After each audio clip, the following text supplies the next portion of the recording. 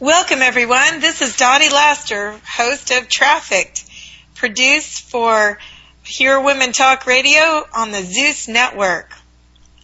Welcome, listeners. We have a great and exciting worldwide show today. We're going to travel around the world from Thailand and hear about how counterfeit goods and child labor may be in your product stream.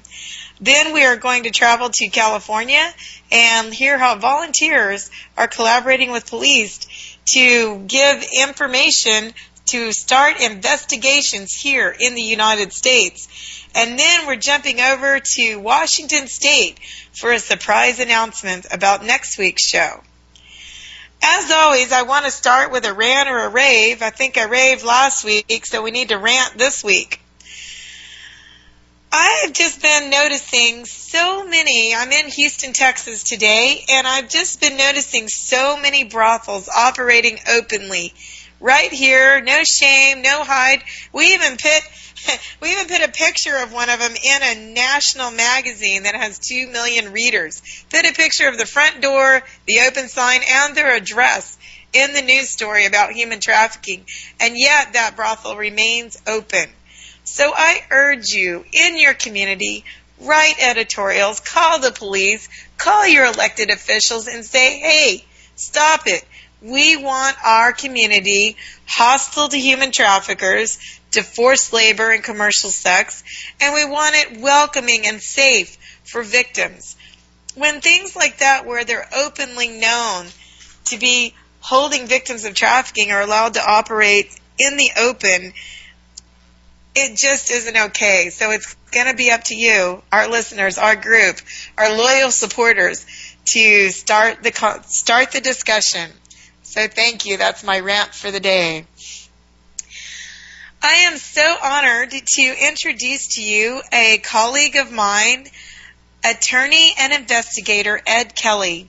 He is literally burning the midnight oil in Thailand. He has been so gracious to stay up late at night, it's midnight there, and join us for our discussion today. He has amazing information that even as much as I've worked in trafficking, I learned quite a bit from him. And I want to just jump right into it. He has amazing stories. Ed, welcome. Thanks for being here. Hi, Daddy. Thank you for having me. Well, I am just amazed. You sent your PowerPoint and some speeches that you've given, and we'll make those available in the near future on our social page with your permission. You know, the first thing I want to start with is, how did you meet your wife? It's very interesting. It's a great question. It's really what has brought me to this point in my life, trying to work as best as I can as a human rights advocate and activist.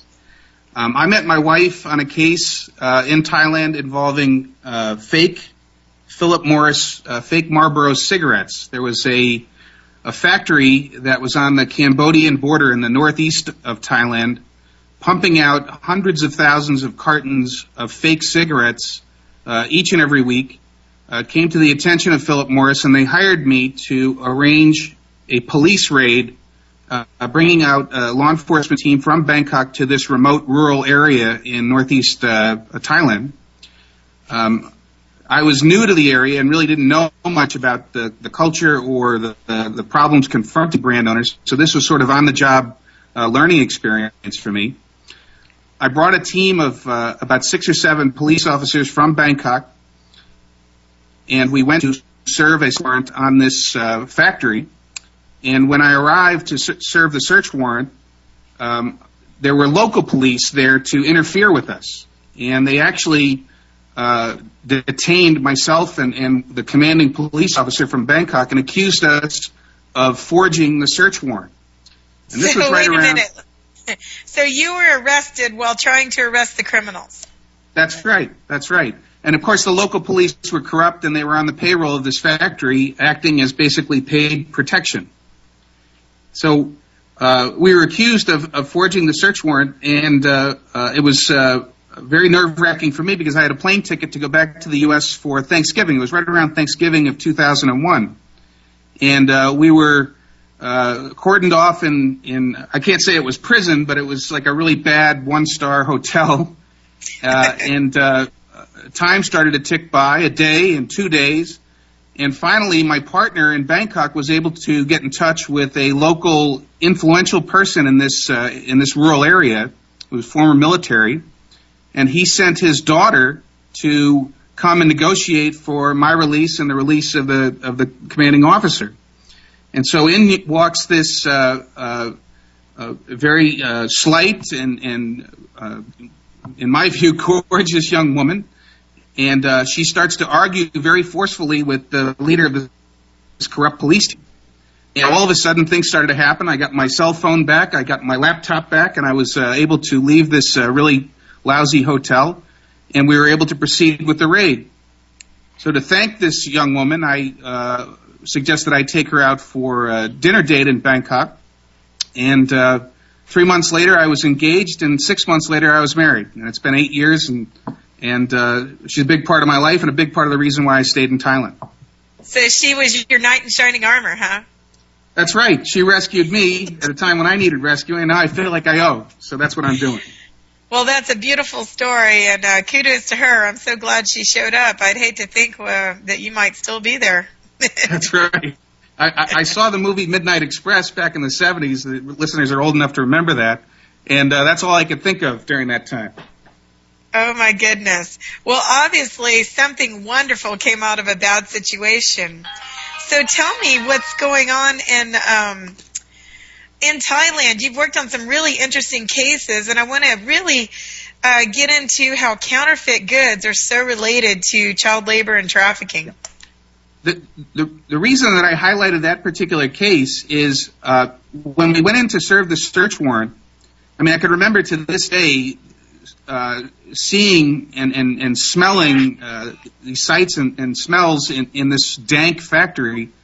We went in, we found 10 initiated Chinese that had been smuggled in illegally. Their passports had been taken. They didn't even know that they were in Thailand. And they were basically slave labor working to churn out these cigarettes. And it was my first exposure to the fact that slavery, the slave trade, was still alive and well. You know, when I was a kid growing up in Pennsylvania, we were taught that the slave trade was something that occurred in the 17 and 1800s, and that Abe Lincoln had solved that problem with the Emancipation Proclamation.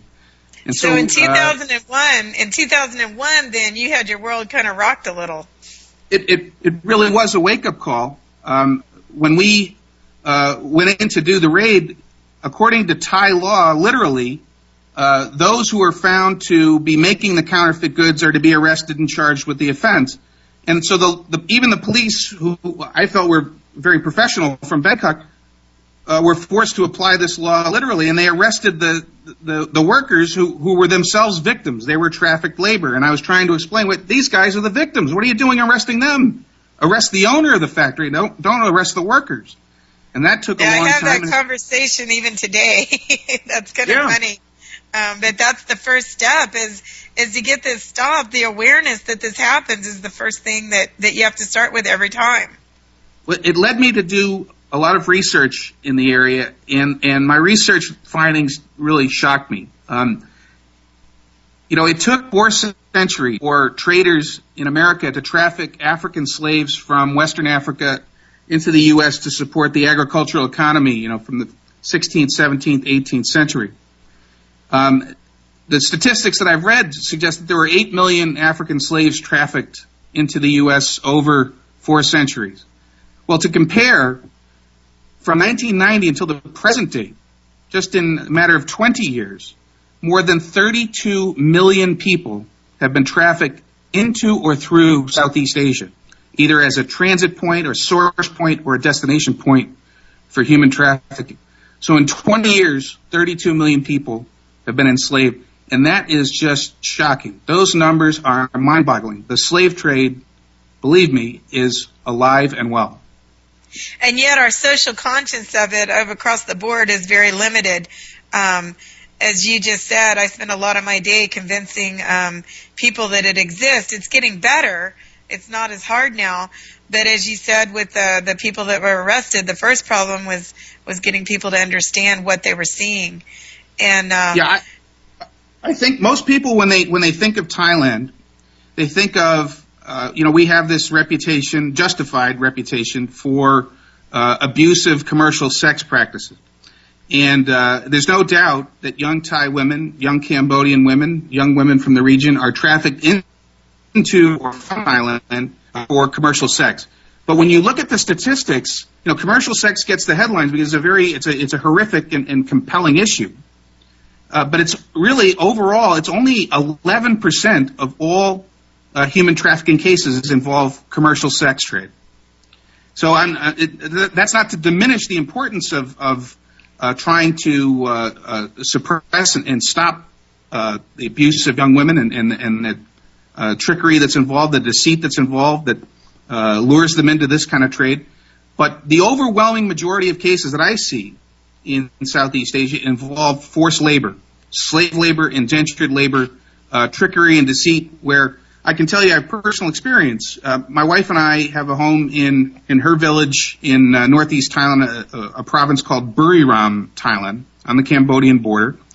And I've seen firsthand these touts, these brokers, come into the village and put on kind of a job fair where they try to recruit young men, young boys, into what they say will be a job in the construction industry, sometimes in Bangkok or sometimes abroad. And they try to recruit young women for what they say will be domestic labor, serving as a maid or as a server in wealthy persons' homes.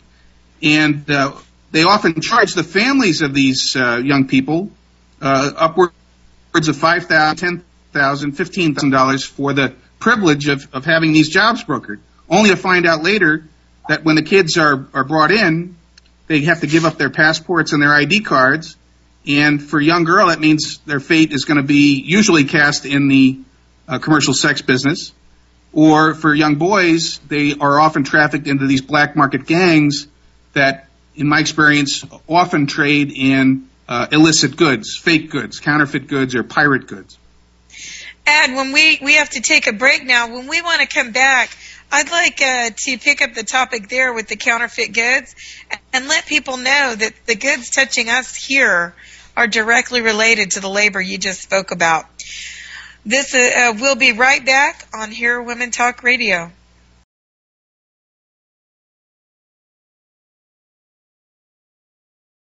Welcome back to Trafficked with host Dottie Laster, produced for Here Women Talk Radio by the Zeus Network.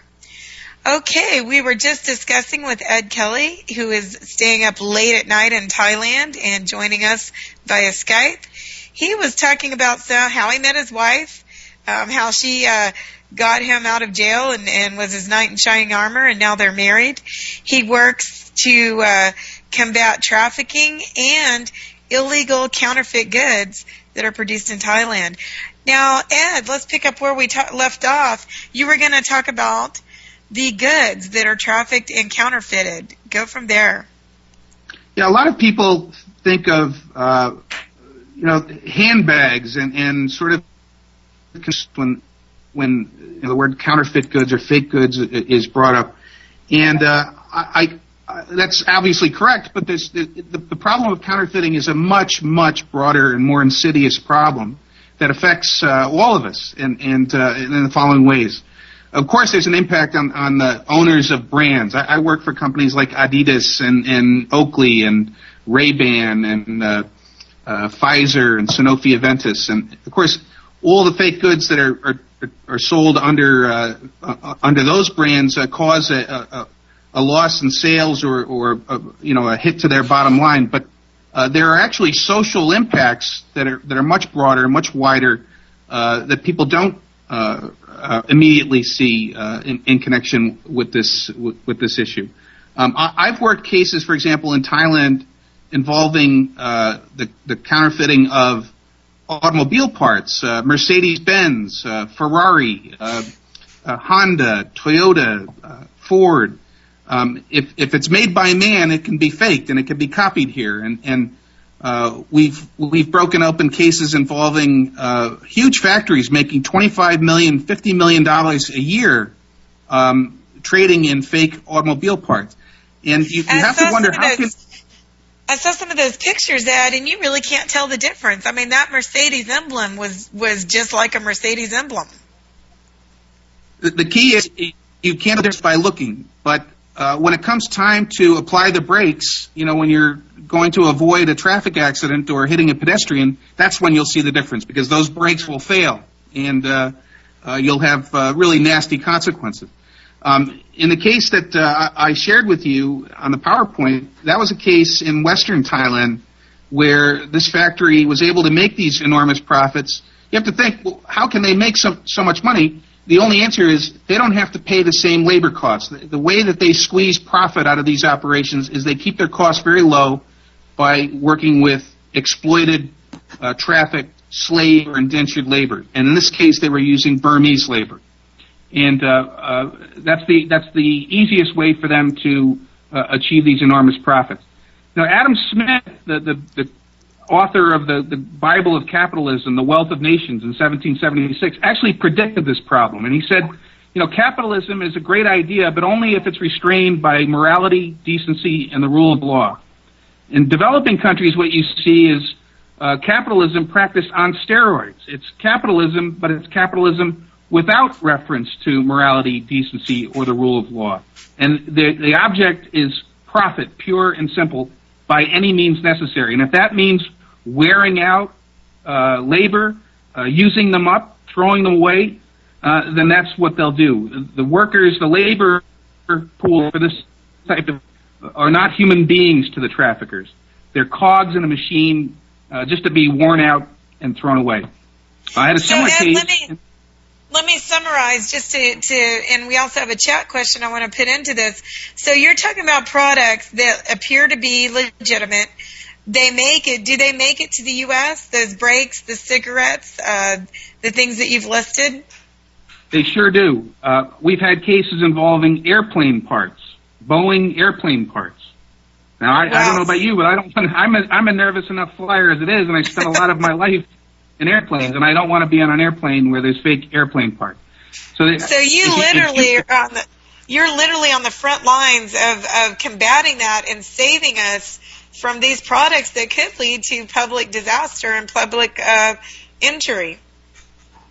I caution people all the time about being very careful when they're making purchasing decisions. If a deal looks too good to be true, then there must be something wrong. People buy, for example, medicines on the internet, and who knows where those medicines have come from. More often than not, those medicines are fake and could be misdosed or could even be poison.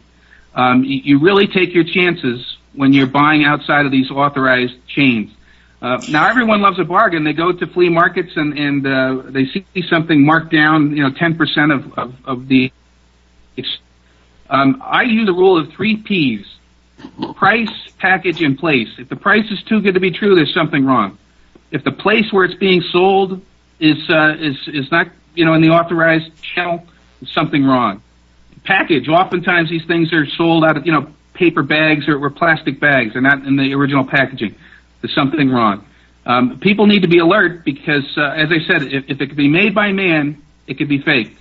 And this is an enormous $600 billion a year trade, according to U.S. Chamber of Commerce. So I have some questions, some chat questions here. I'm going to put them together and let you answer them. The one question: do the cigarettes make it to Los Angeles?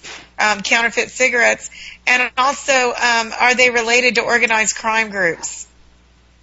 There's no question that the cigarettes appear in virtually any developed market. The way that these traders make money is to produce the goods in poor countries where there are labor pools that can be exploited, and then sell them in countries where there's a premium for purchase. And there's no place, to my knowledge, it's more expensive for the cigarette market than in the U.S. So this is also a way for them to evade taxes and evade customs and excise duty.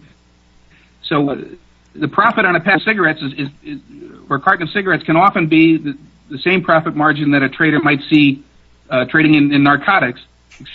if the guy gets caught with narcotics, he's going to jail. Guy gets caught with a fake carton of cigarettes, often just pays a fine and is free to trade again going in the future. Now, the use of networks by organized crime is very clear, very definite. It's not something, though, like where you have a Sopranos type structure. It's a very flat, non-hierarchical structure where you have people who are present in different countries with white-collar skill sets, people who are lawyers or accountants or logistics people, collections, human resources, protection, those types of skill sets where people know how to get goods from point A to point B to point C without attracting the attention of law enforcement and without attracting the attention of the tax man. And that's the new organized criminal model. It's described very well in a book called The Starfish and the Spider by Ori Braffman, where it talks about how a starfish network is a very flat network without any kind of centralized control. And if you chop off the arm of a starfish, it can grow it back. Or if you cut a starfish in half, you might have two starfishes. And that's exactly the type of model you see with organized crime trading in illicit goods. Let's move forward now and talk about CISHA. Can you explain what CISHA does and how people can get information about that organization? CISHA is an organization, a charitable foundation that operates in Cambodia and Thailand that I had the privilege of being involved in the formation of the organization with a former Australian police officer named Steve Moorish. Steve is one of these amazing, inspiring people. He's a force of nature. He was on holiday in Cambodia, and he spotted something odd with a brothel where there were young children being offered to adults for sex. And this infuriated him to the point where he considered getting involved with self-help. He wasn't going to go to the law enforcement units locally. He didn't trust them. He was going to go into the brothel and carry the kids out on his shoulders and beat the crap out of the customers. And you know, quite a normal response, right? Yeah, but I admire the directness. I admire the directness. But we both talked about it. We decided that it would be much better to channel that fury into a proper organization that could have more of a macro impact on the problem in Camp Thailand. And so that's the genesis for the foundation of CISHA. CISHA works very closely with law enforcement, doing undercover operations, going into brothels, recruiting informants, developing a network of informants, and rescuing young children, getting them out of these horrific conditions. Sometimes the children are sold into these brothels by their parents, which is just horrifying. You can imagine the psychological scars that a situation like that is going to leave behind. And we get these kids into training, we get them into psychological care, aftercare, rape crisis type of care, and try to give them a second chance at life. It's inspiring work. It's work that needs to be done here. It needs much more financial support, but we do what we can with what we have, and in 3 years we've come a long way. Well, that is so interesting, and our listeners can reach CISHA at www.sisha.org. Also, we will put a link to CISHA and Ed on our Trafficked social group. So if you haven't joined that group, please do. Go to Hear Women Talk, click on Groups, and look for Trafficked, and join. And you can continue this discussion with Ed, not only today, but into the future. I want to thank you so much, Ed, for being with us. We have learned so much, and I believe we are going to have you back soon. Well, it's been a great privilege. Thank you for the time. It's always a pleasure to speak with you. And Dottie, you know I'm a huge fan of yours. You've trained a lot of the officials that I've had the privilege of meeting and working with from the Department of Justice, and keep up the great work. Thank you so much.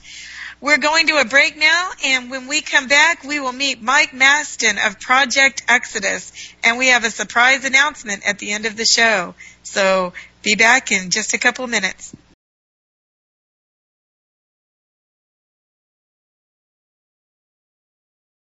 Welcome back, everyone.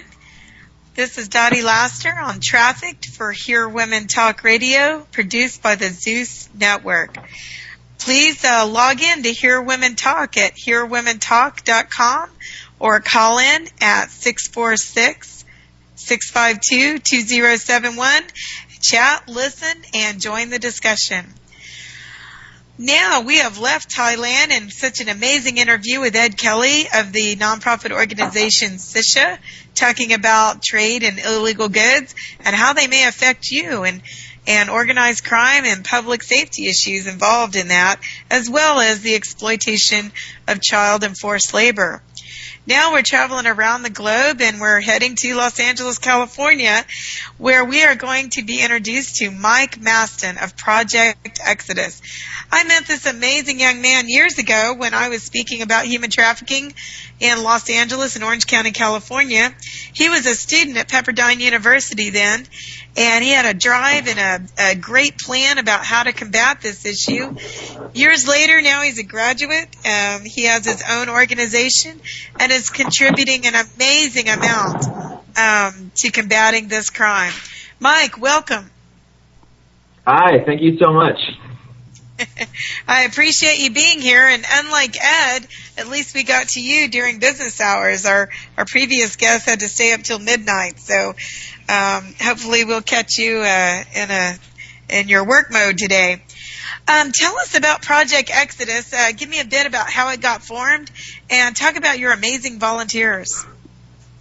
Sure. Well, Project Exodus, kind of in a nutshell, is we're a Christian anti-human trafficking organization. We're a nonprofit, and the premise of Project Exodus is basically the idea that God can use anybody to seek justice. That's kind of the cornerstone of our organization. And the premise, what we do actually, is anti-human trafficking investigations. We try to find human trafficking locations within the United States, and we basically gather intelligence on these organizations, build up reports documenting the crimes as they're taking place, and then we compile these reports and give them to law enforcement and help lead law enforcement into, taking down these trafficking locations. And I guess the story behind Project Exodus came, as you were kind of saying, going back into college. When I was in college, learned about human trafficking, and it was one of those moments in life where it was truly a heartbreaking thing. It was my heart was shattered as soon as I learned that this crime was taking place, and devoted everything we had at that moment, or I had, to trying to make a difference in this issue. And from a college point of view, that was mainly from an awareness standpoint. So we would organize awareness events. I have to chime in, Mike, because I went to an event that you helped host, and as a student, you did such an amazing job. It was one of the most well-run events I've been to, and as a speaker, I felt completely welcome. And I think that's a key to part of your success, is you didn't do this halfway. You went all the way into it. Yeah, definitely. Well, thank you so much for that compliment. And we were thrilled. Actually, Dottie was at the very first anti-human trafficking event ever at Pepperdine University, and it's kind of one of those cool things. We can now look at the university today, and it is a university that's just absolutely dedicated to seeking justice. And I think in no part to that team that worked that year that you came. So it's a pretty amazing thing. But one of the things that we ran into was you get to a point in your life where you can only learn so much about an issue, and with human trafficking, that first year that we got involved, just kind of dove right into it, and we learned as much as possible. I learned as much as possible about the issue. We raised awareness. We got the meetings, we got the experts in to talk about it. We raised money. And then we got to this point where we're like, okay, we've raised the awareness, Pepperdine's pumped up, we're ready for this. Now what? And we started asking around, and nobody had the follow-up answer. There was no, well, now that you've raised the awareness, now you can do this to try and free some slaves. It was, oh, sorry, you should go raise more awareness and raise more money and pray some more. But actually, there's nothing you can actually do to make a tangible difference in this battle, except for supporting other organizations. And quite frankly, I just didn't agree with that. We had been doing outreaches in LA. We'd been doing prayer walks in LA. We had been kind of bumping into, karaoke bars, massage parlors, places, bars where we knew prostitution was taking place. And we knew, because of everything we did know about human trafficking, that undoubtedly trafficking was going to be taking place. And we knew that there was something we could do. And that was the premise for Project Exodus. It was the idea that, you know what, you don't have to be a high-ranking official to try and make a difference in the slave trade. God can use you where you are. And Mike, it was kind of funny. I was in LA about a year or two ago, and I remember you calling me. We were there filming, and of course I called Mike when I got into town, and I said, hey, we need some cases. We're going to work with these investigators. And you came to me and brought all these really well-documented cases. And then I remember one thing you said. It goes, Dottie, is it real? I mean, it wasn't that hard. We found them so easily. Yeah, absolutely. Yeah. I mean, I guess one of the things is, when we started doing this work, I think intellectually we knew everything we had to do. And, we knew the techniques that were necessary, and we developed those, and we went out and we started doing it, and we started finding it all over the place, And I guess what was almost expected was that right off the bat, there would at least be, a lag period between the time we started getting active and so we actually found anything that was substantial.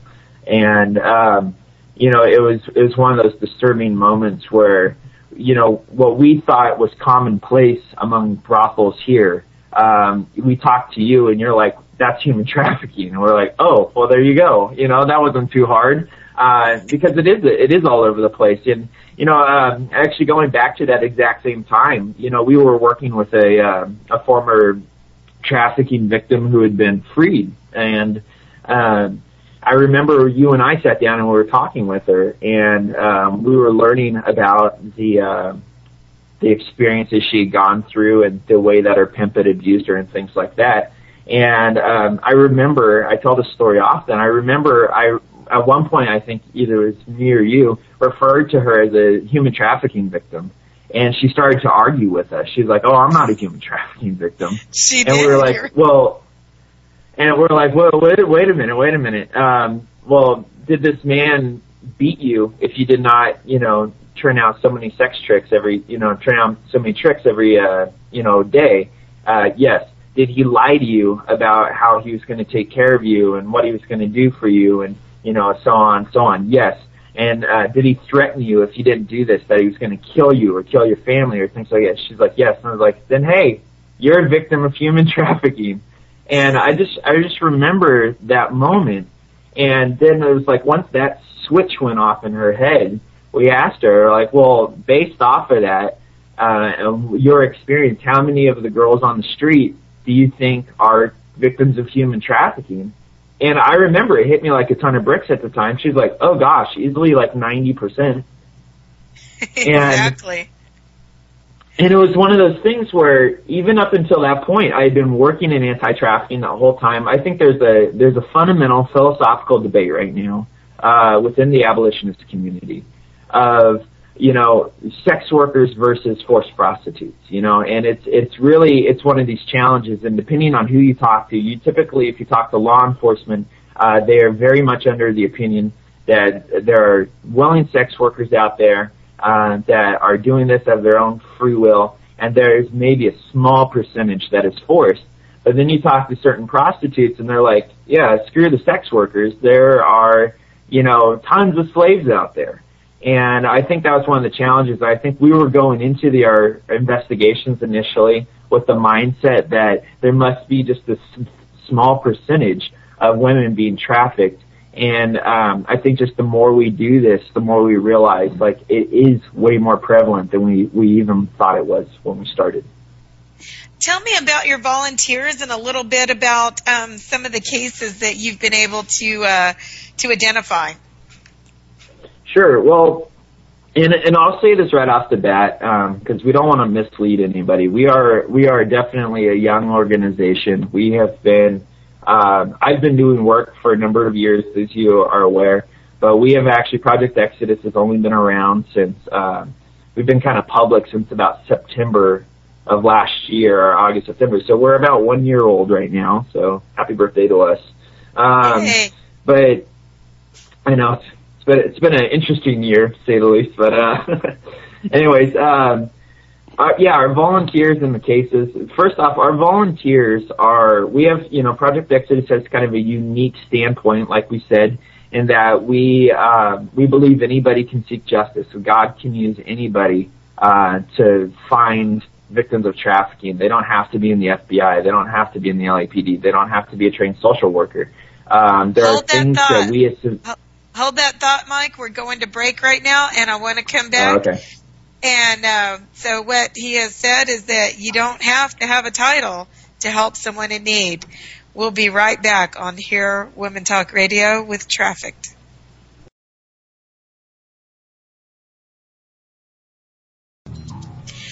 Welcome back to Trafficked on Hear Women Talk Radio, produced by Zeus Network. We have been speaking with Mike Maston, and he has talked about how he went from college student to having his own nonprofit to actually finding victims of trafficking and learning from them how many there were out there. Mike, I'm sorry, our time is really short, but what I really think is important is to explain how people can get involved with your group and what your hopes are for Project Exodus. Yeah, absolutely. Well, first off, most importantly, if people want to get involved, I'm going to send them to our website, www.project-exodus.org. You can Google us as well. We'll come up. And if you go to the website, you look around, on the very front page, you'll see all these different ways you can get involved, whether it's from donating to our organization to organizing prayer walks to actually organizing these outreach teams to go out and find trafficking locations. That's really the big thing. But what we need is we do need volunteers. We need leaders. We need people who are willing to step up and join us in this fight. So the call's going out right now. This is the recruitment call. Please call in. Please contact us, email us, let us know. We'd love to get you involved. For those in the LA area, we say just contact us. We'll train you on how to go out and identify trafficking locations. Then you could work with our teams to get out there and hopefully make a difference, because the truth of the matter is the number of traffickers and victims far outnumber the number of abolitionists who are trying to save them right now. So we need as many people as possible. Well, thank you so much, Mike. And I want to just recap. We had talked about the idea that you don't have to work for the FBI and you don't have to be an elected official. What we need is anyone with a desire to combat human trafficking, and they can join your group and make a difference in people's lives. Absolutely, yeah. It's it's one of those things where you have a lot of people out there these days saying you could be a modern day abolitionist, and it's true. It really is, and it's not just some tongue-in-cheek thing that we say. If you have a skill, very often I have people just call me up from all parts of the world. I had somebody contact me the other day from Australia saying, "Hey, I'm studying about this issue. I'm concerned about this. What can I do?" And you know what? We'll Skype, and we're going to brainstorm how somebody in Australia can help out Project Exodus in Los Angeles. We've had everything from people doing prayer walks, showing movies, actually doing outreaches where they give information about human trafficking out in the community and how to report it, to somebody actually making hair bows to raise money for our organization out in Louisiana. So, whether it's as an investigator or as a prayer warrior, as a fundraiser, whatever, we could use your help. So we definitely encourage it. It doesn't matter who you are, what age you are. Well, thank you so much, Mike, and I've enjoyed having you today. And, you've just always earned inspiration. You started as a student, you got knowledge, you gained awareness, you moved into an organization, and you are one of the most action-oriented folks in this movement. And keep up the good work, and we will talk to you again soon. Great. Thanks so much. I really appreciate you having me on. I'll talk to you soon. Okay. Well, as promised, listeners, I kept saying that we had a guest, a announcement, a surprise, all of those I've been chatting and emailing about. Well, as always, you can trust Dottie. She delivers. Our guest is Frank Dukes. He has Skyped in from the state of Washington, and he and I have teamed up for some great things, and I just want to tease you because he is going to be our sole guest on next week's show.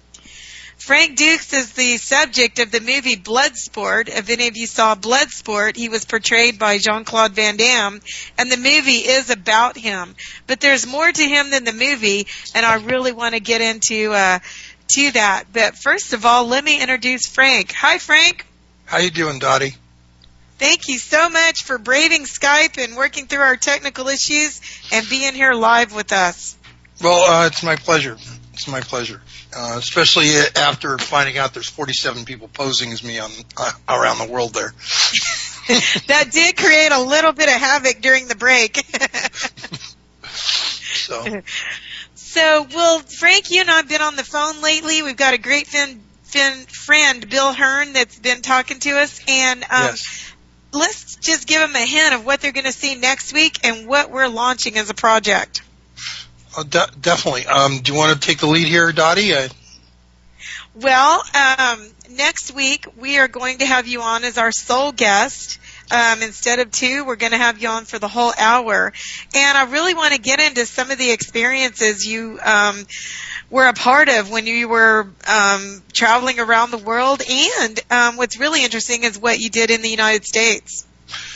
It'll be my pleasure. For those who don't know, there's a book on me called The Secret Man. It was published by HarperCollins in 1996. It documents how I was a covert operative, and as an operative, I had the distinct, I won't say pleasure, but I had the distinct ability to have certain insights into the abuses involving trafficking that was taking place throughout the world and still continues to today, and I'm happy to talk about it. 90 seconds. Especially when it comes to issues of child exploitation, something that I think is in need of addressing. And you told me that you also had actually followed a case involving a U.S. citizen taken out of the country, so we want to touch on that. And then next week we're going to announce a project, a tour that we're putting together. So I hope everyone will tune in. This will be an amazing show. And again, I want to thank you for helping us on this issue.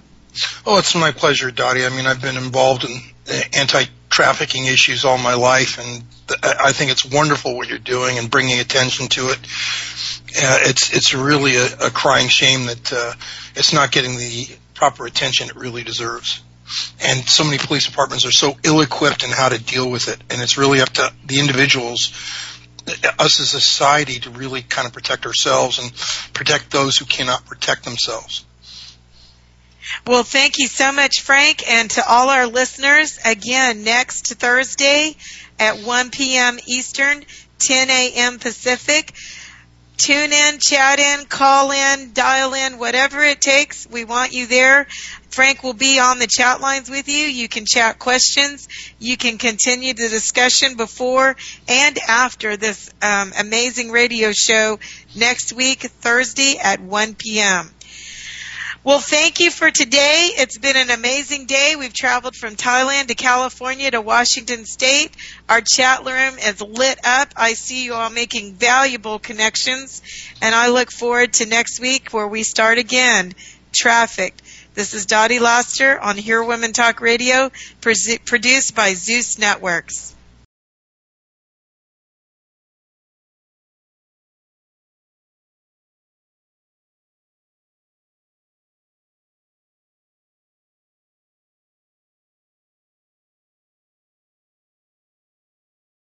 p.m. on Zeus Radio for HearWomenTalk.com.